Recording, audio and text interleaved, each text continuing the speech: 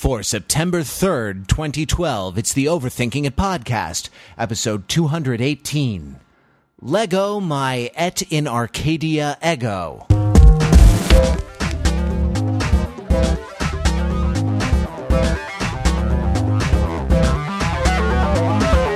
Welcome to the Overthinking It podcast, where we subject the popular culture to a level of scrutiny it probably doesn't deserve. I'm Matt Rather. With me is Peter Fenzel.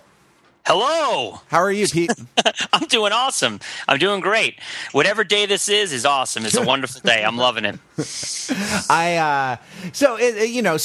It's summer, Pete. When a man's thoughts turn to pedantry. Oh, of course, definitely. Yeah, or something like that.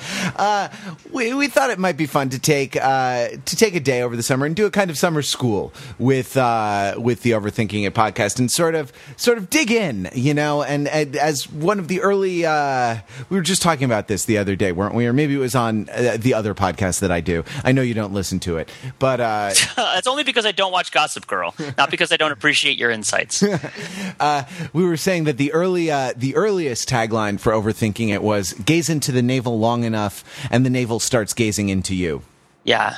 And, I'm pretty glad to go with that one. Yeah. But yeah. And we thought we'd gaze into the navel of Overthinking It and do a sort of behind the scenes episode, because we're often asked by ourselves within the last 15 minutes. We have often been asked, what goes into really being an overthinker? You know what I mean? What are the extreme and rigorous mental and physical disciplines that that one must take on in order to become an overthinker? And Pete, I don't know if you'd agree with me, but I would say one is the burden of correctness, the burden of always being right.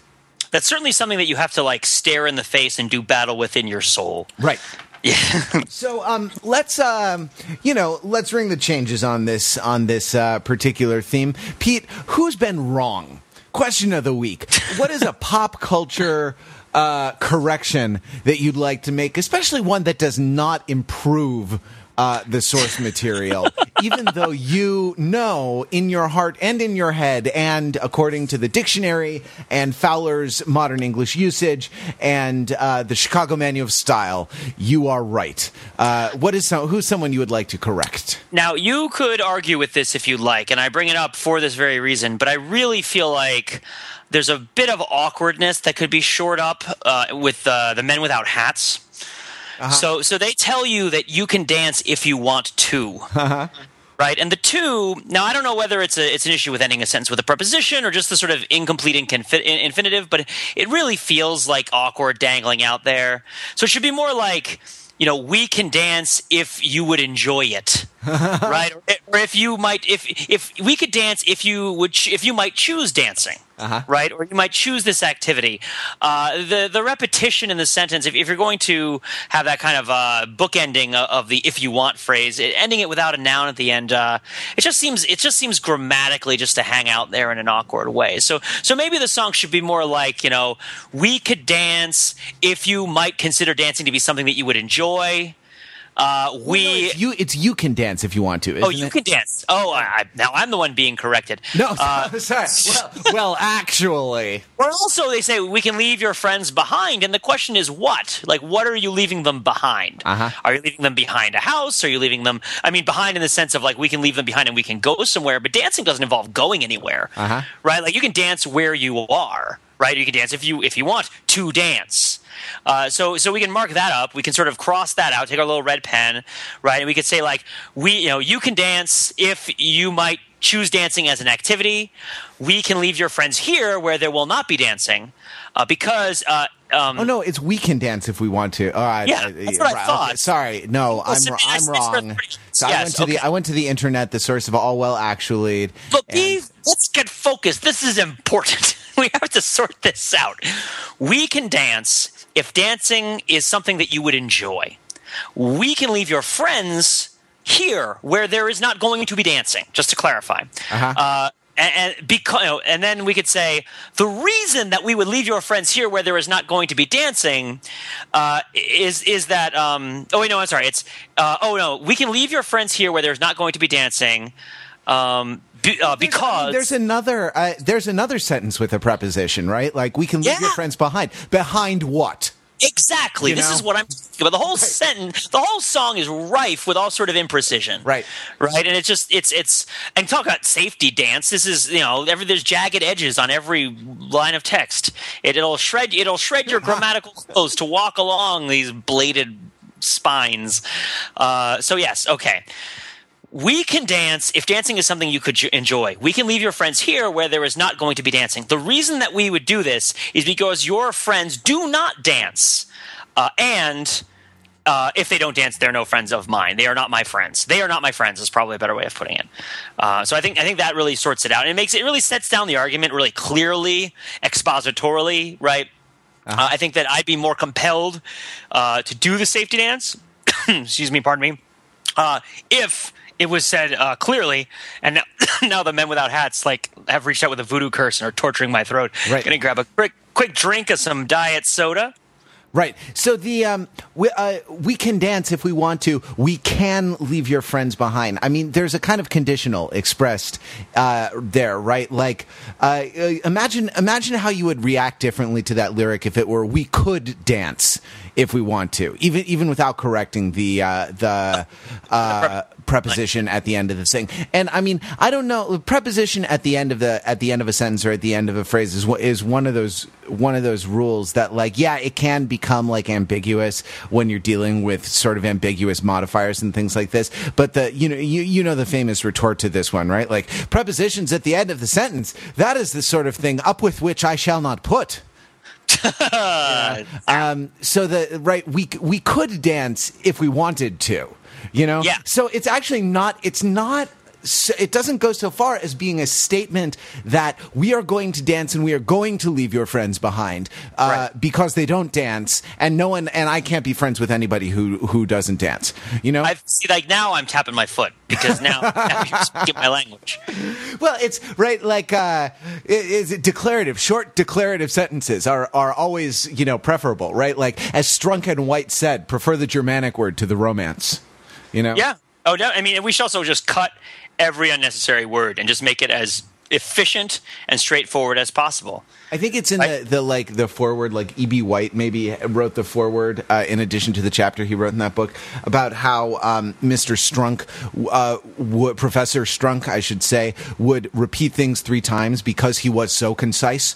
And so the injunction to omit needless words in Strunk and White's Element to Style, he would like lean across the podium and bang his hand on the podium and say, omit needless words, omit needless words. Omit needless words. Right. And you can imagine, I mean, you could argue that 6 of those words were in fact needless and might well have been omitted without the meaning suffering.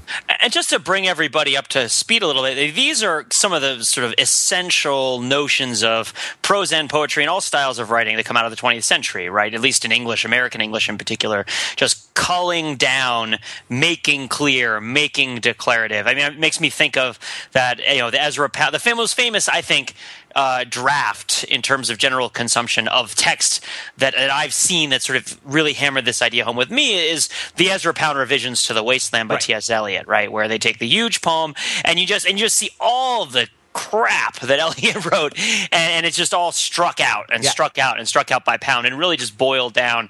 And Pound, of course, tremendously important in this style of writing, just like Hemingway is really important in this style of writing. Sure. But it becomes almost a religion to people. They appeal to this rule so fervently, and it does, offer its rewards. Like not eating shellfish or what have you can help you with your health. Just because it's a religion that says that you shouldn't doesn't mean that it's wrong. But yeah. I mean that's interesting. But I mean, I think one point you're kind of going towards is that, like, it's not, God didn't say to omit needless words. You know what I mean? Right. And sometimes there can be a great deal of beauty or pleasure, right, in the words that are needless. One of the rhetorical tropes that was taught in medieval oratory, medieval schools of rhetoric, of speech giving, to largely, not really to politicians then, because there were no politics as we understand them, but mostly to preachers who did all the persuasive talking. what's called amplification, and it just basically meant how do you make it longer? It's the, you know what I mean? It's the undergraduate it's the undergraduate virtue, right? I'm such a child because I giggled like a little boy at that one. How do you make it longer? Never mind. If we had the answer to that one, we wouldn't be doing a free podcast. That's for sure. We'd be selling those one old weird tip ads on the. I love those. I've turned my yellow teeth white. That's great. It's awesome. Just by brushing with baking soda or something like that. I don't know. You know, we upgraded our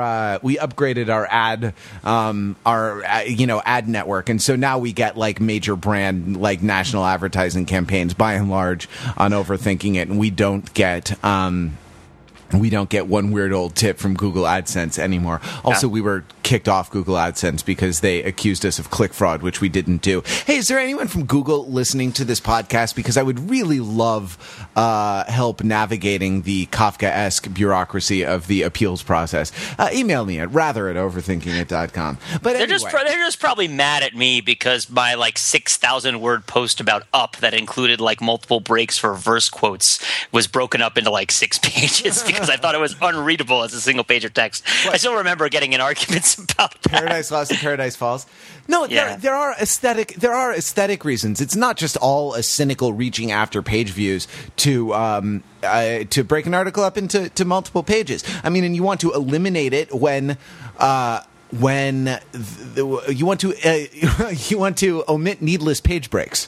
You know, not all page breaks are needless, and you know, not all words are needless. I guess it's your definition of needfulness that is at issue, right? Yeah, I mean that's sort of like when you just by way of metaphor, right? If someone comes up to you and asks you about like, you know, workout routine or like a diet or like a particular method of practicing any given skill, the first thing you always need to bring in mind is like, what are you trying to accomplish? Like, what is your goal? Because the thing that you do is going to change based on what your goal is. And with writing, I mean, especially with things like arguing on the internet or writing things on the internet that are supposed to be informational, it's very easy to forget whether you're even supposed to have a goal, right? I mean, other than the sort of expellant of your own energy, right? Like the sort of just driving of your own time into the ground through whatever like means are necessary, spinning your wheels. When you write something, like what are you trying to do? And that I think is going to not dictate, but it's going to inform, and it should inform, really, what are needless words, what are needless pages, what are needless graphics, what can you afford to cut, and what can you keep in, and what sort of luxuries can you afford yourselves, and what sort of incorrectnesses can you afford yourselves. I guess yourself is another way of putting it. Like, but of course, like all that said, we do feel this compulsion to be right. Right. And I would like to, I mean, let me jump in and be right for a second. I would like to correct, something. And I'm by far not the first person to remark on this. But let me give you a bit. Let me perform for you a bit of oratory that is deeply sunk into our consciousness. It goes like this. Space. The final frontier.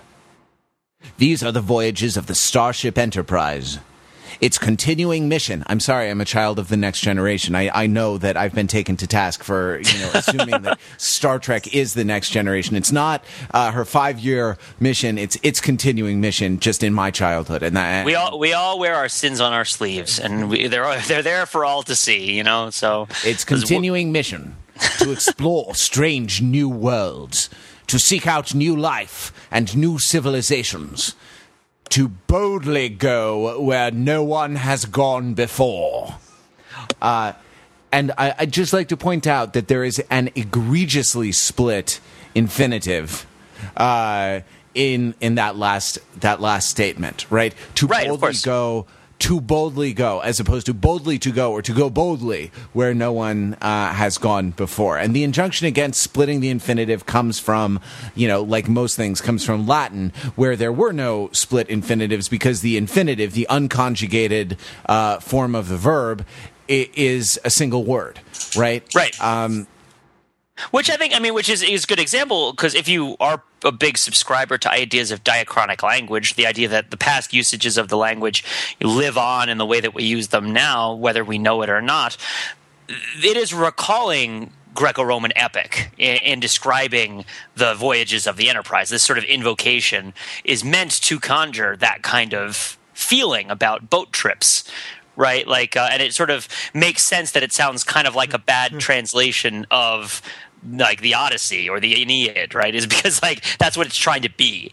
Is it, you know, this is like the Argo, you know, that's not in the Odyssey or the Aeneid, but you know what I mean? Like, sure. Like it maybe certain specific kinds of mistakes can be conjured for specific reasons to sort of roll back correction.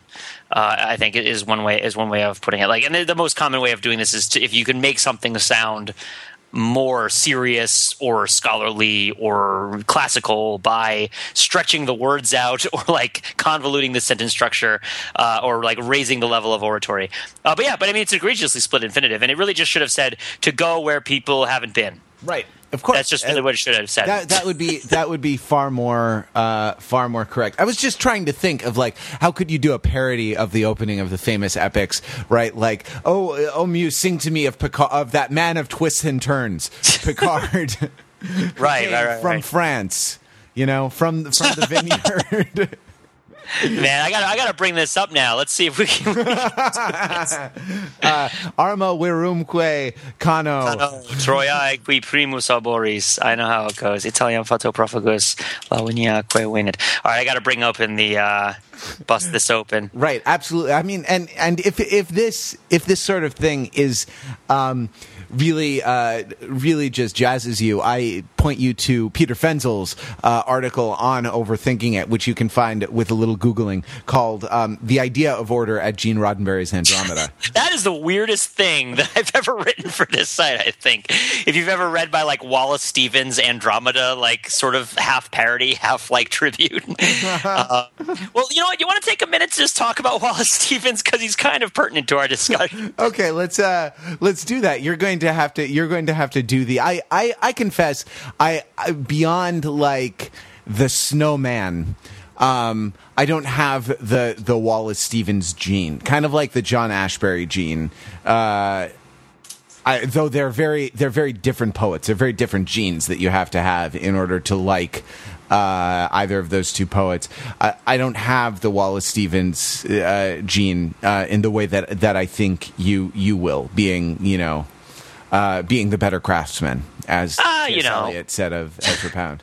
Well, I mean, the thing about Wallace Stevens, right, is Wallace Stevens is a bit like Herman Melville in that he has pretty rigorous theoretical ideas of what he's trying to say, but he doesn't primarily get them across in writing theory, right? He just writes like very sort of dense stuff in the style that he writes, right?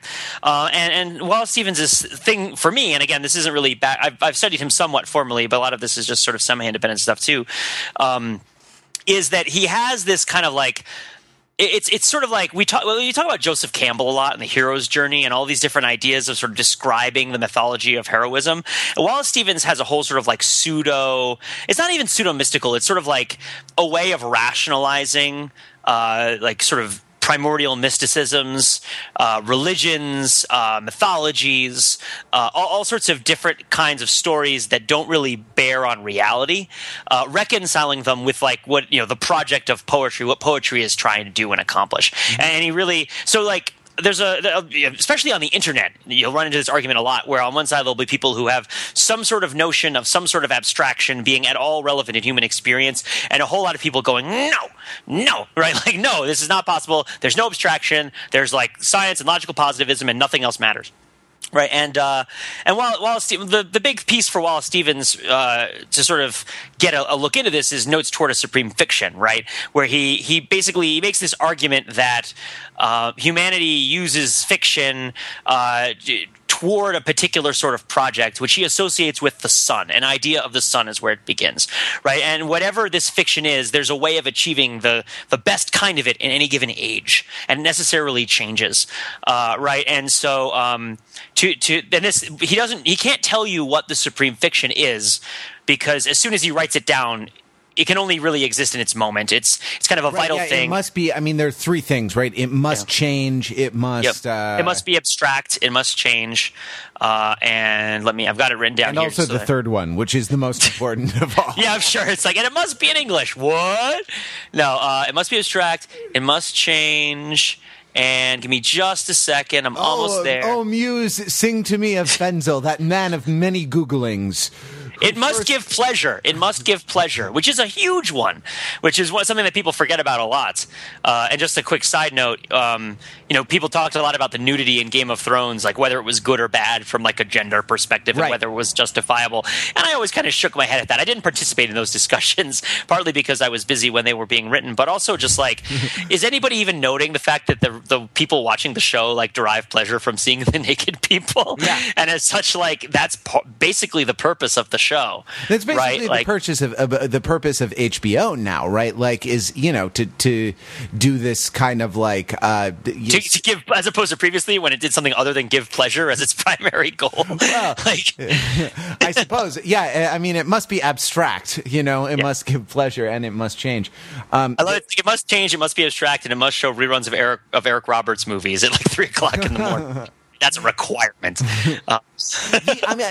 Other people make this argument from the other side, and I'm thinking of Auden's poem now in memory of W.B. Yeats, right, where he says, in the second sort of movement or the second like section of that poem, he says, "For poetry makes nothing happen."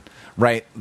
And that's the sort of, I forget, it's not the converse, it's I forget the logical term for what that is, right? Like there's nothing but logical positivism. The other side, the people on the other side, the defenders of poetry who are defenders of poetry because of its uselessness, right, would claim that like poetry makes nothing happen. And I heard it pointed out once that like Auden lived in a time when people wanted poetry to make certain kinds of things happen. Right. That is to say, to stop the Spanish Civil War or something, or to you win it, right? And in fact, poetry doesn't do this, and it might be more precise to say that poetry makes things happen, but never the things that you intend, or sort of set out on. I mean, people might remember from many weeks ago our interview with Richard Sandling, right? When we talked about the kind of the creative impulse versus the critical academic impulse, right? Yeah, definitely. We talked about And in the context of that conversation, it was about the academic. It's about Tom Selleck's mustache. Right. It was about like you can figure out that Tom Selleck's mustache is funny and put it on a bunch of people, or you can be the critic who is trying to figure out the specific significance of associating the masculine iconography of Tom Selleck with the androgynous iconography of David Bowie. Right. Right.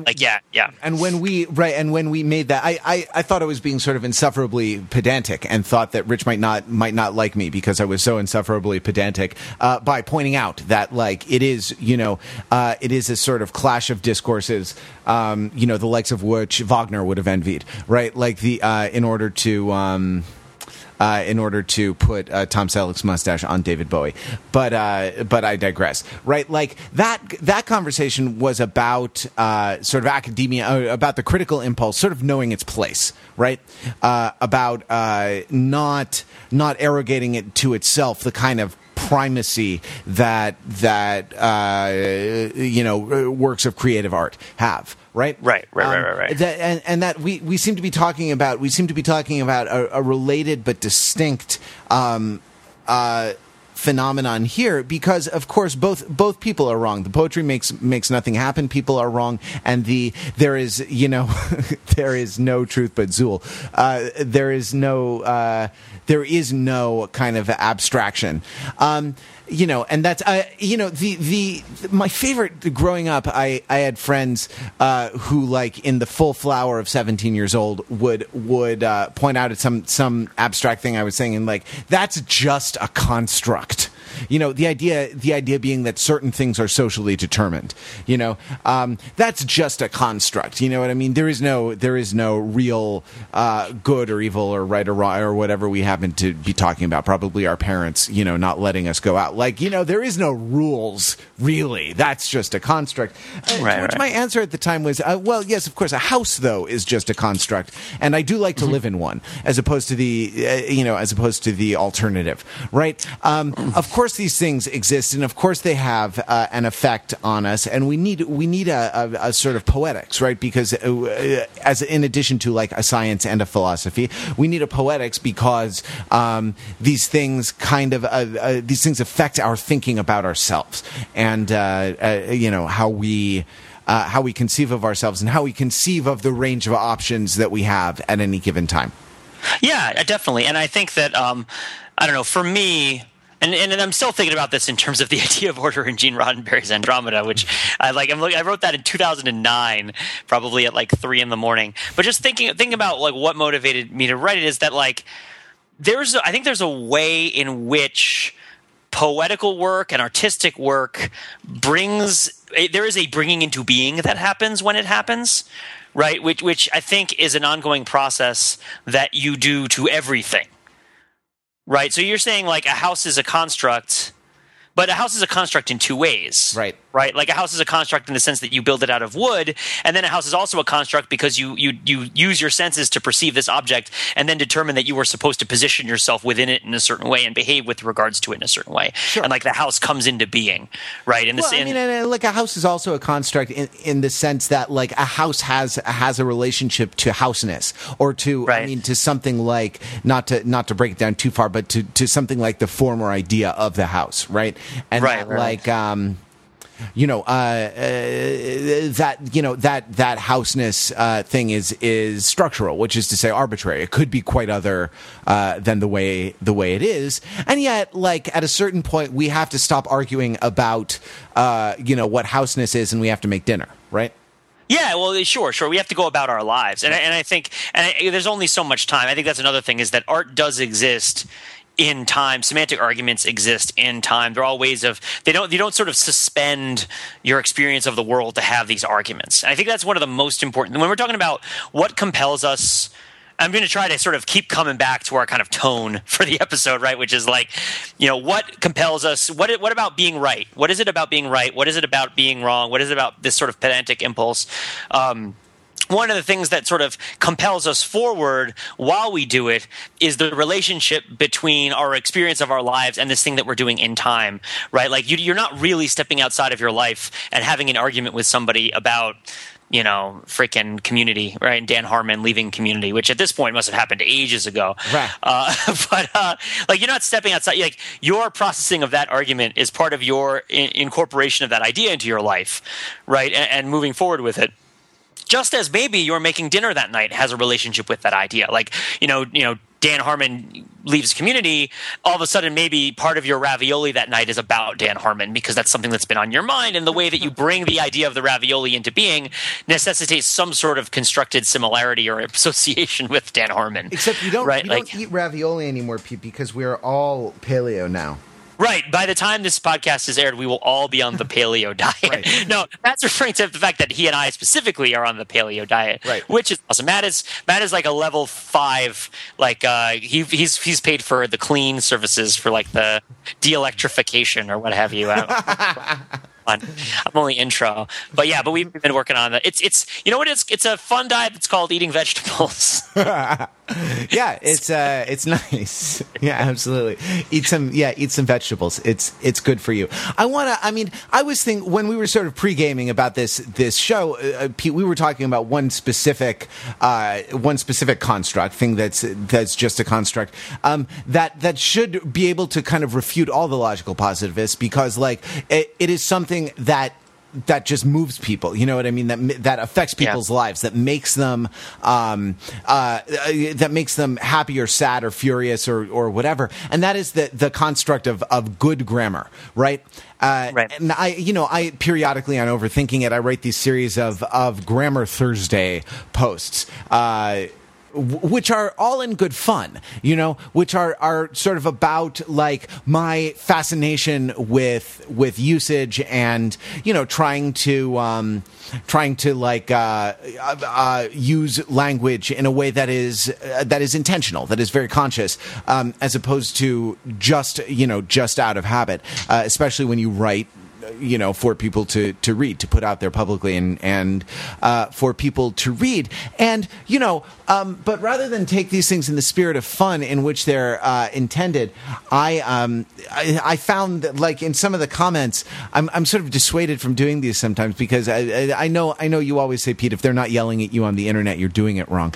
But, yeah, I'm like the one bad cop on the Overthinking It like writers list where I'm like, Pulaski, like I'm going on the give me your badge and your gun. He's like, I've got to fight the case. Now I'm the one who's always saying like we should encourage flame wars so that we like get more people to come to the site, which is I know a stupid thing to do. I'm like extreme moderation of our comments and forums, because like one of the things that's amazing to me is how civil our community is and how much interesting discussion takes place with a level of civility unheard of on the 4chans or even the Reddits or even the metafilters. The metafilters. I love how you're saying like even and then you're following it like the worst places. It's like I should say with 4chan or Reddit or even Metafilter, which it's like even Angel Falls in South America is beautiful. Like even Fiji is a beautiful place. at in Arcadia Ego. Lego my at Arcadia Ego. Okay. Right. So people get so exercised to this at these grammar posts. Like there was one recently where I was talking about the difference between senses of effect, effect and affect, and there's a noun and a verb for each one, and sometimes they have different. The noun or the verb of each one has different senses, and I tried to write a sentence that had all of them in it, and it wasn't perfect, but it was a game. Sort of attempt at it, and I got a lot of well, actually, what a terrible sentence you have written. Rather than kind of taking these things in the spirit of fun, that the whole site Overthinking It is intended in, and I sort of wondered about that, and what is it about that aspect of correctness, of grammatical correctness specifically. That gets that gets people's hackles up, and I think it's a couple of things. One is that when you write an article about grammar, you immediately engage this sense of like, what, you think you're better than me? Right. Like you immediately are, and you do, which is why you write them, right? I don't know. Sorry, I didn't want to dagger you like that. No, you clearly don't. You're a very humble man. You were in Hook, though. I just keep bringing that up. I wasn't in Hook. My voice is on the soundtrack of Hook. Look, if I were to make some sort of dotted line around the notion of Hook, you would be on the inside of that dotted line. I suppose. Because when you start writing about grammar, you sort of engage this idea that you're correcting people, that you're right and they're wrong, or you're better than them, or you do something better than them. You know what I mean? You're superior or have a superior skill to them, rather than. You know what I mean? And it's almost something that you can't help, right? It's almost impossible to write about grammar in a way that is polemical, right? Or that doesn't engage a kind of discourse of rightness and wrongness, whether or not you want to engage that discourse. Right. I mean, if you were to avoid it, you're not avoiding the subject. You're just like openly ceding the authority, right? Like you can write a very self-effacing article about how you don't really know anything, and then you can write about grammar, but all you're really doing is playing like if there's a king and there's a serf, playing the serf doesn't negate the existence of the king.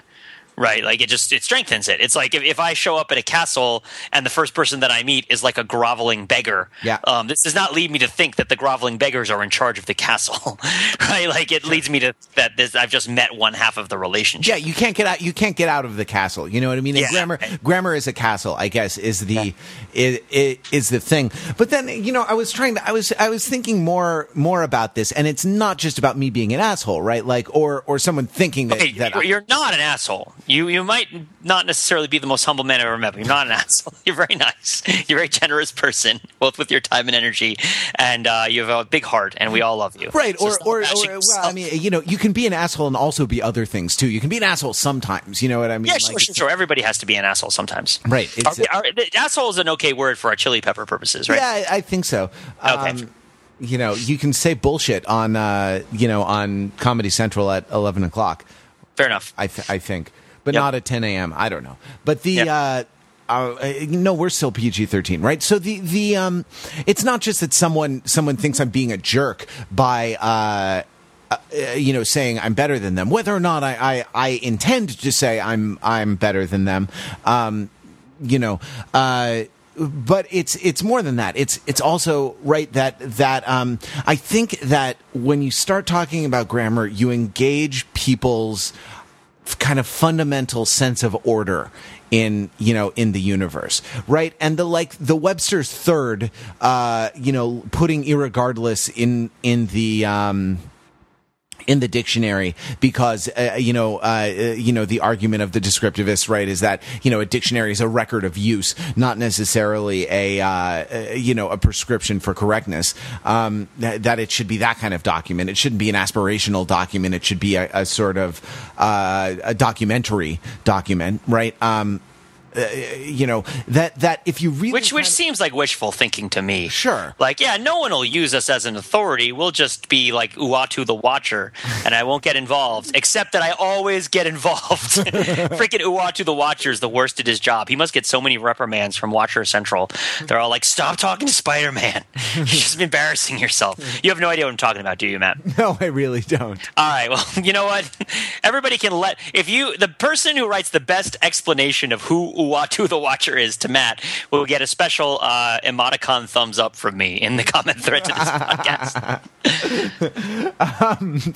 Oh God, I've seen some of your emoticons. I shudder to think what it could be. I think right, like this is a very scary thing if you actually take this seriously and kind of go down that rabbit hole of sort of being thrown back on your own devices with no authority, because one thing about authority is that it's comforting. You know what I mean? It can chafe from time to time, but it's comforting, right? Yeah. Like to a certain extent, any sort of restriction can be a comfort because you know your place in that universe, right? Right. And this actually has a lot to do with Wallace Stevens and Ezra Pound and poetry after the First World War and the Second World War, and the sense of kind of alienation and dislocation and not really knowing our place in the universe. Definitely. And I think an important way to look at it, right, is that I guess one of the big sort of lessons of modernity and of the 20th century that I feel like it can be crystallized, right, is like there's no one driving the boat, right? Sure. There's this idea of a boat. And there's an idea of everybody being on the boat. Right. And at a certain point, there's an idea that somebody's driving the boat. And then it's like, okay, we have a different idea. Whether it's God or the Queen or, what have you. It doesn't even really matter who it is specifically. Or like the consent of the governed or, right. Yeah. You know what I mean? Like all these things are kind of are stand-ins for like the pilot of the boat.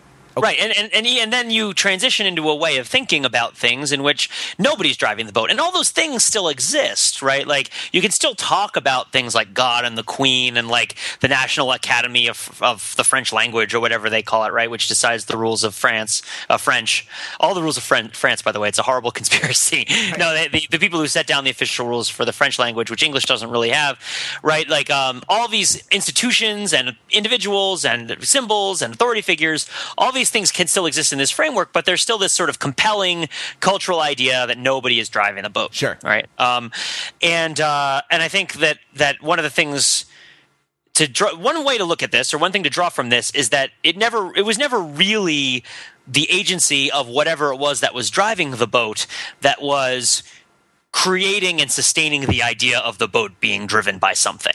Right? Like even if you think the queen is driving the boat, it isn't the queen that is making you think that the queen is driving the boat. Sure. It's your relationship with one another and your discussions with one another that create and sustain the idea of the queen driving the boat, and then that becomes the reality. Right. This reminds me of the conversation between Varys and Littlefinger.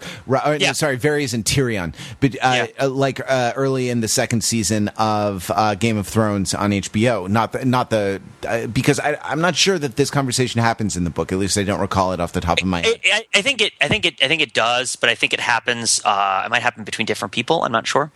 But yeah, the idea that like power exists in the minds of the people who are controlled. You know what I mean? And that it's the person who can take advantage of that situation who ends up seeming to exercise power. This also, if you watch Gossip Girl and you sort of understand. You understand Sheely and my arguments about sort of discourse versus agency, or sort of structural power, discursive power versus individual agency, and you understood the phenomenon of Chuck Bass, who is the sort of Tyrion of Gossip Girl, except very good looking, extremely tall, and gets more trim than a barbershop. You'd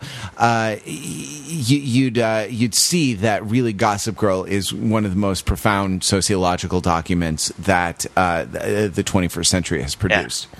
Oh, by the way, it is the same. It is also between Varys and Tyrion in A Clash of Kings. I think they just bump it up a little bit in the story. Okay, it happened a little bit earlier. I would also. I'd also point out that my personal idea, this is the way that I've kind of thought of it for a long time, right? Is, I was raised in a notion of, within a notion of history and religion and morality and all these other things, in which there very much was somebody who was driving the boat, right? Mm-hmm. Like, this is sort of like the framework in which I was raised, and then there were certain sort of qualities of this boat driving that was taking place, to which I became like very loyal and adhered, right? And it's like there are certain things about this way of thinking about the universe, or this way of thinking about the world, or this way of thinking about other people, that I feel like are good and important, right? And the ways of thinking about history.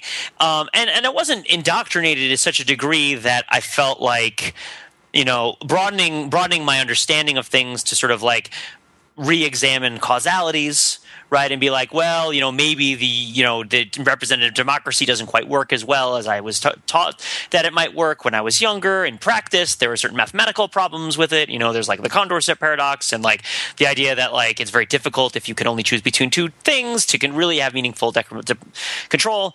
But I was still raised with this really strong belief. And this is like almost like a Kierkegaardian way of looking at it, right? Which is that like, this idea is brought into being as we live it. Every day you get up in the morning and this is the thing that is true for you, or the thing that you really love. And if overthinking it is nothing else, that's what I've always thought of it as, is like we're dealing with stuff that we love, that maybe we're uncomfortable about loving. Maybe we feel like we need to explain it. Maybe we feel like we don't want to have to explain it, but like love is the primary driver here. And I think you've used a different word for it too. But when confronted with ideas of sort of post-structuralist, postmodernism, all these sort of like attacks on the boat driver, mm-hmm. The idea that the word that always has come to mind for me for years is the idea of stewardship, right? And this idea that if there is an idea about a legacy or about a language or about anything else that is sort of subject to changes in discourse over time, and you love it, then you can dedicate some portion of your energy to being a steward of that idea, mm-hmm. and protecting that idea and defending that idea in the discourse. And a good example of this would be dictionary definitions, right? So for example, I think the big argument for why you don't put irregardless in the dictionary is that the rules of correctness, as they are precisely applied, right, serve to make the language more rich and complex.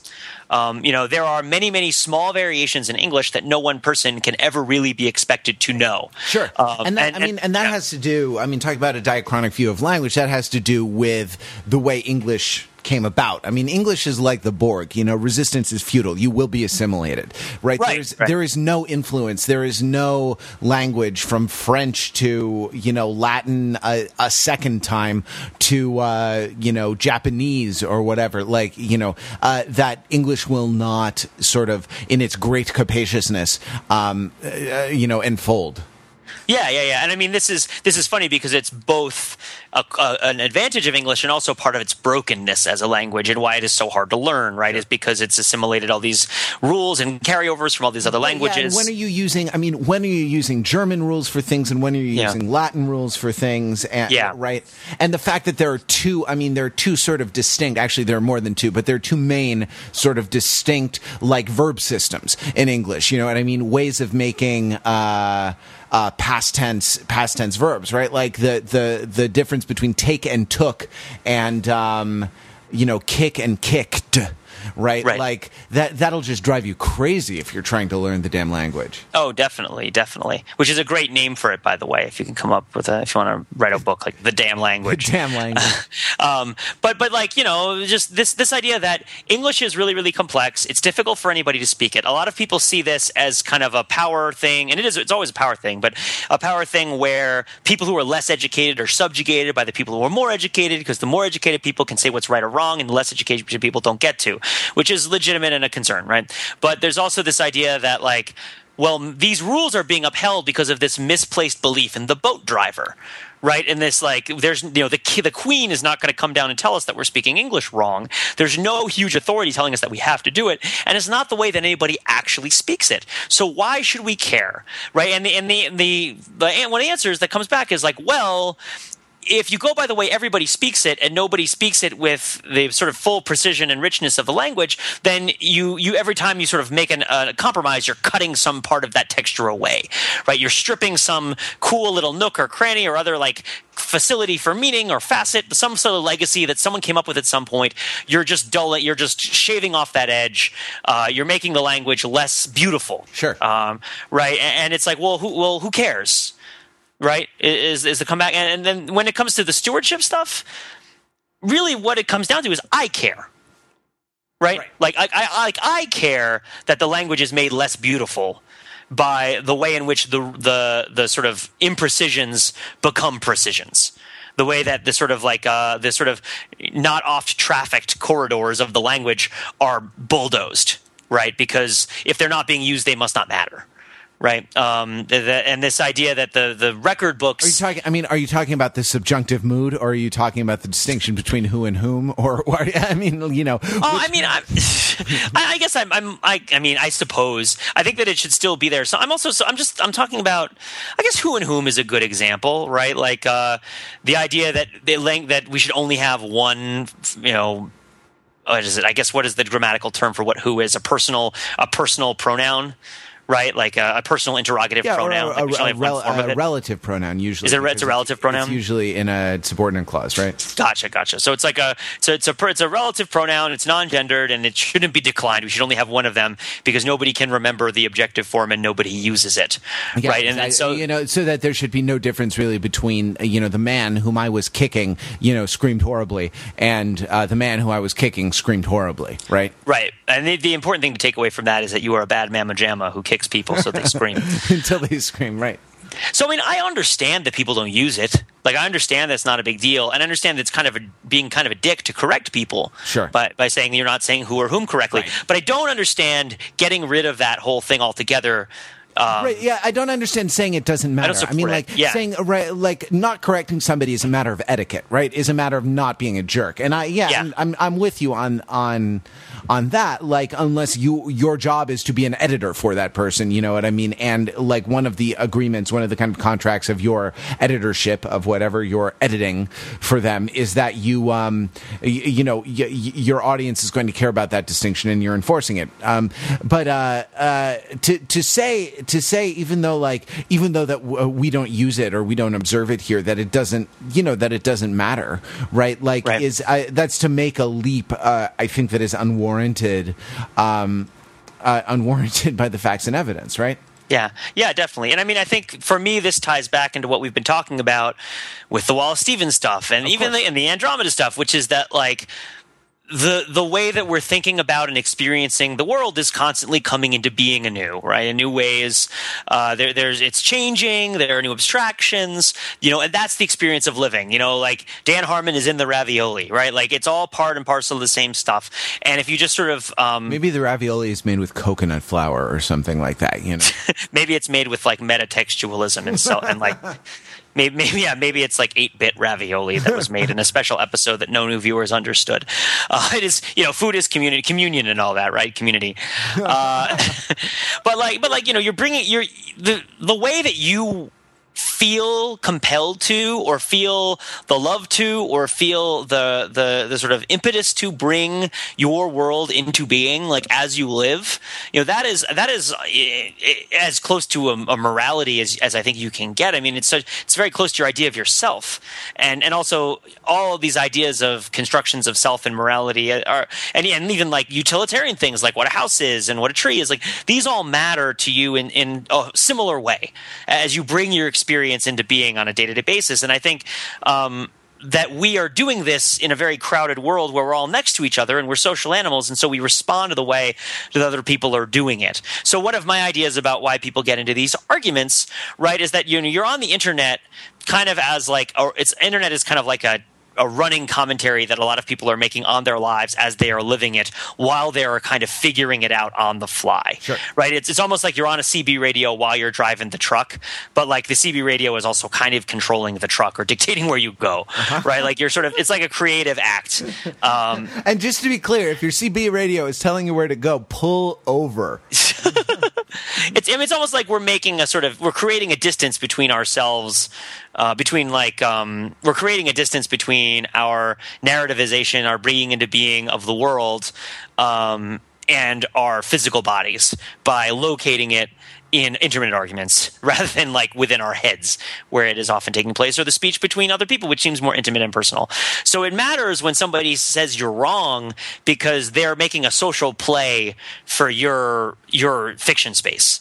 Right? Like they're saying like, no, I have the power and authority to dictate the way that you're bringing this into the world, and my ability to exert social influence on you should force you away from this idea that you've held to yourself. Mm-hmm. Right? And I think that grammar, I think just because social change influences grammar so much, and grammar is this commonly held system of authority that affects us so much, and also because it's taught to us as children, right, as like a way of being right or wrong, even more than religion is these days, right? Like every kid learns grammar, right?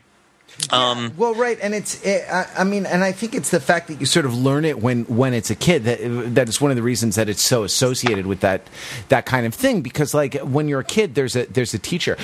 My freshman year of high school, I wanted to write about a poem that I had written on in high school, and I happened to mention this to my professor that I had done some work on this poem before, and she was wary of approving the paper topic because she said, the things you learn in high school have such authority in your mind, whether or not subsequent investigation reveals them to be true. I mean, whether or not you want to hold these things, hold on to them later. Those things you learn then have just exercise such authority, and I think that's true also of grammar because of the time of life, right? That right.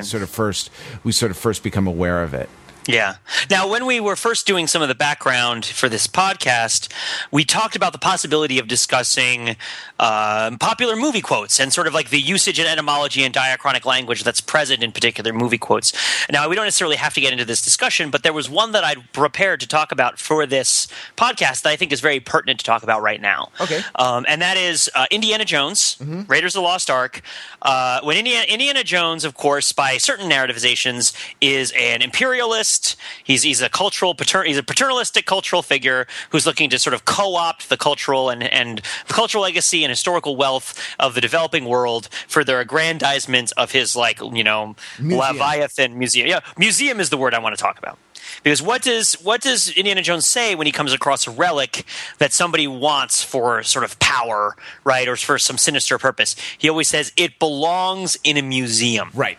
right? Yeah, which is definitely, I mean, that's definitely an argument about the use of power, because it wasn't made, nothing was made for a museum. Things were made to be used. Paintings were made to be looked at, to be hung in homes. You know what I mean? Right, but let me posit that this is also somewhat of a metatextual statement about iconography and about sort of sacred objects, and about a lot of what we've just been talking about people bringing their ideas of things into the world, the way that people bring things into the world being sort of sacred to them, and that being as much of a motivator for what people think is right or what people think is wrong as sort of prescribed rubrics for behavior. So diachronically, a museum, right, is a shrine to the muses. Sure. Right. And it's a museum is a place where you would go to get inspired. Right? Like a museum is a sort of seat of inspiration, right? Of this sort of generative, imaginative play, whether you want to talk about imagination or fancy or any of the other ideas of mentally creating an idea either out of nothing or out of strings of previous ideas. So maybe when he's saying it belongs in a museum, what Indiana Jones is saying, and I do think that this bears out in the mythology of it a little bit, if you want to consider it this way, is that like this is an object, the purpose of which should be to inspire people, to inspire amazement, to inspire story, to inspire like a sort of bringing into the world of this, abstract notion of either of heroism or glory or greatness. The Ark of the Covenant belonging in a museum rather than in front of an army means that it should be an idea that people interact with in a sort of personally generative way that inspires them, right? Uh-huh. Like this should be something that inspires you, and that, if nothing else, that's sort of Indiana Jones's endearing quality, is that he's like consistently has this sense of like inspiration and energy, right? And this sort of like he's not just getting these things to catalog them; he's also we watch Indiana Jones enjoy the hell out of his adventures, right? As he like sort of feels all the feelings and senses all of the. I mean, he even eats the monkey brains. He's in the heat of the Temple of Doom, like all of these things are enriching his life, and our lives are enriched by experiencing Indiana Jones's life. And as such, the relics that Indiana Jones wants to put in the museum, he wants to put there to inspire us too, to have that soaring music behind us in our lives. And then this ties back to this Solo Wallace Stevens thing of us as people seeking out this kind of way of bringing our own lives into, bringing our own, abstract, changing, pleasure-giving notions, mythologies, stories, poems, everything into the world as we live, right? And that this is the thing when you're getting into an argument about Yu-Gi-Oh! This is the thing. This is the thing that you're arguing about. Like you're arguing about this thing that inspires you for whatever reason that it inspires you, right? And you want to be right. Because being right or wrong is a way that people exert social energy over other people's imaginations of the world. And grammar is, of course, a common rubric that we all lay over it so that we could all communicate and associate with each other within this framework of us all coming up with sentences, all coming up with language. So anyway, that was how I wanted to tie this all back and hit all these different topics. Some of these times when I really feel strongly about the subject of the podcast, I know I tend to veer us off in particularly different directions, but I think it matters. I think that's also why people who get in arguments about things like politics, the arguments that really provoke people never really get in arguments about specific matters of tax policy, for example, right? Like not really, not the way that. I mean, yeah, not arguments in the sense that I think you mean. Well, yeah. I mean, like the arguments in which people are yelling at each other on the internet and coming up all with sources and like they might be thinking that they're arguing about tax policy, but what they're really arguing about most of the time is like the bringing into the world of the idea and feeling an inspiration associated with their idea of order that is surrounded by a particular mythology of tax policy. Sure. Right. Like, and of course, like we all love to say that this thing is fully supported by evidence, but generally that is, there may be evidence that is there, but that is not necessarily what is driving you to say the things that you are saying. Yeah. Right? So anyway, then that's my florid speech on the subject about rightness and wrongness. And I guess what it goes back to when we talk about the men without hats, the big problem with my big revision of it is it doesn't want you want to dance. Right. And that's the purpose of the song, and that's what's supposed to inspire. If your friends don't dance, but they're no friends of mine. They ain't no friends of mine. That's right. Well, you're all friends. You're all friends of ours, and we hope we have inspired you to dance a little bit. If you have anything that you'd like to say to us about this topic, about Yu-Gi-Oh, about grammar, about Webster's Third, and Webster's Third, you've activated my trap card. Behold, Eye of Infinity. Anyway, continue. Anyone who can explain that to Matt in the notes gets the other thumbs up and the emoticon. I have a totally like my cartoons. I had like totally girl cartoons when I was little. Like I watched like Gem and the Holograms a lot, you know. Right. So I can talk to you about like Synergy and like the Misfits, the like the hologram / Misfits dialectic. I can talk your ear off about those things, but not really about Yu-Gi-Oh or Pokemon or Dragon Ball or anything else that was cool, or even things that were cool at the time, like He-Man or Sky Commanders or. You have a really interesting idea of what cool is. It's totally like everything that everybody who talks to me who says they like things must like things cooler than the things that I liked. And it's like, no, not necessarily. Yu-Gi-Oh isn't that cool. Anyway, continue. You're exceptionally gracious to say so. So if you would like to jump into this conversation, into this discourse, drink, you can email us at podcast@overthinkingit.com. You can call or text 203-285-6401, or what I hope you'll do is join in the comments on the show notes and the great discussions that get going on there. We'll be back next week with another episode of the Overthinking It podcast. Until then, you can visit us on the web at www.overthinkingit.com. The site that subjects the popular culture to a level of scrutiny it probably does not deserve. We shouldn't take the probably out.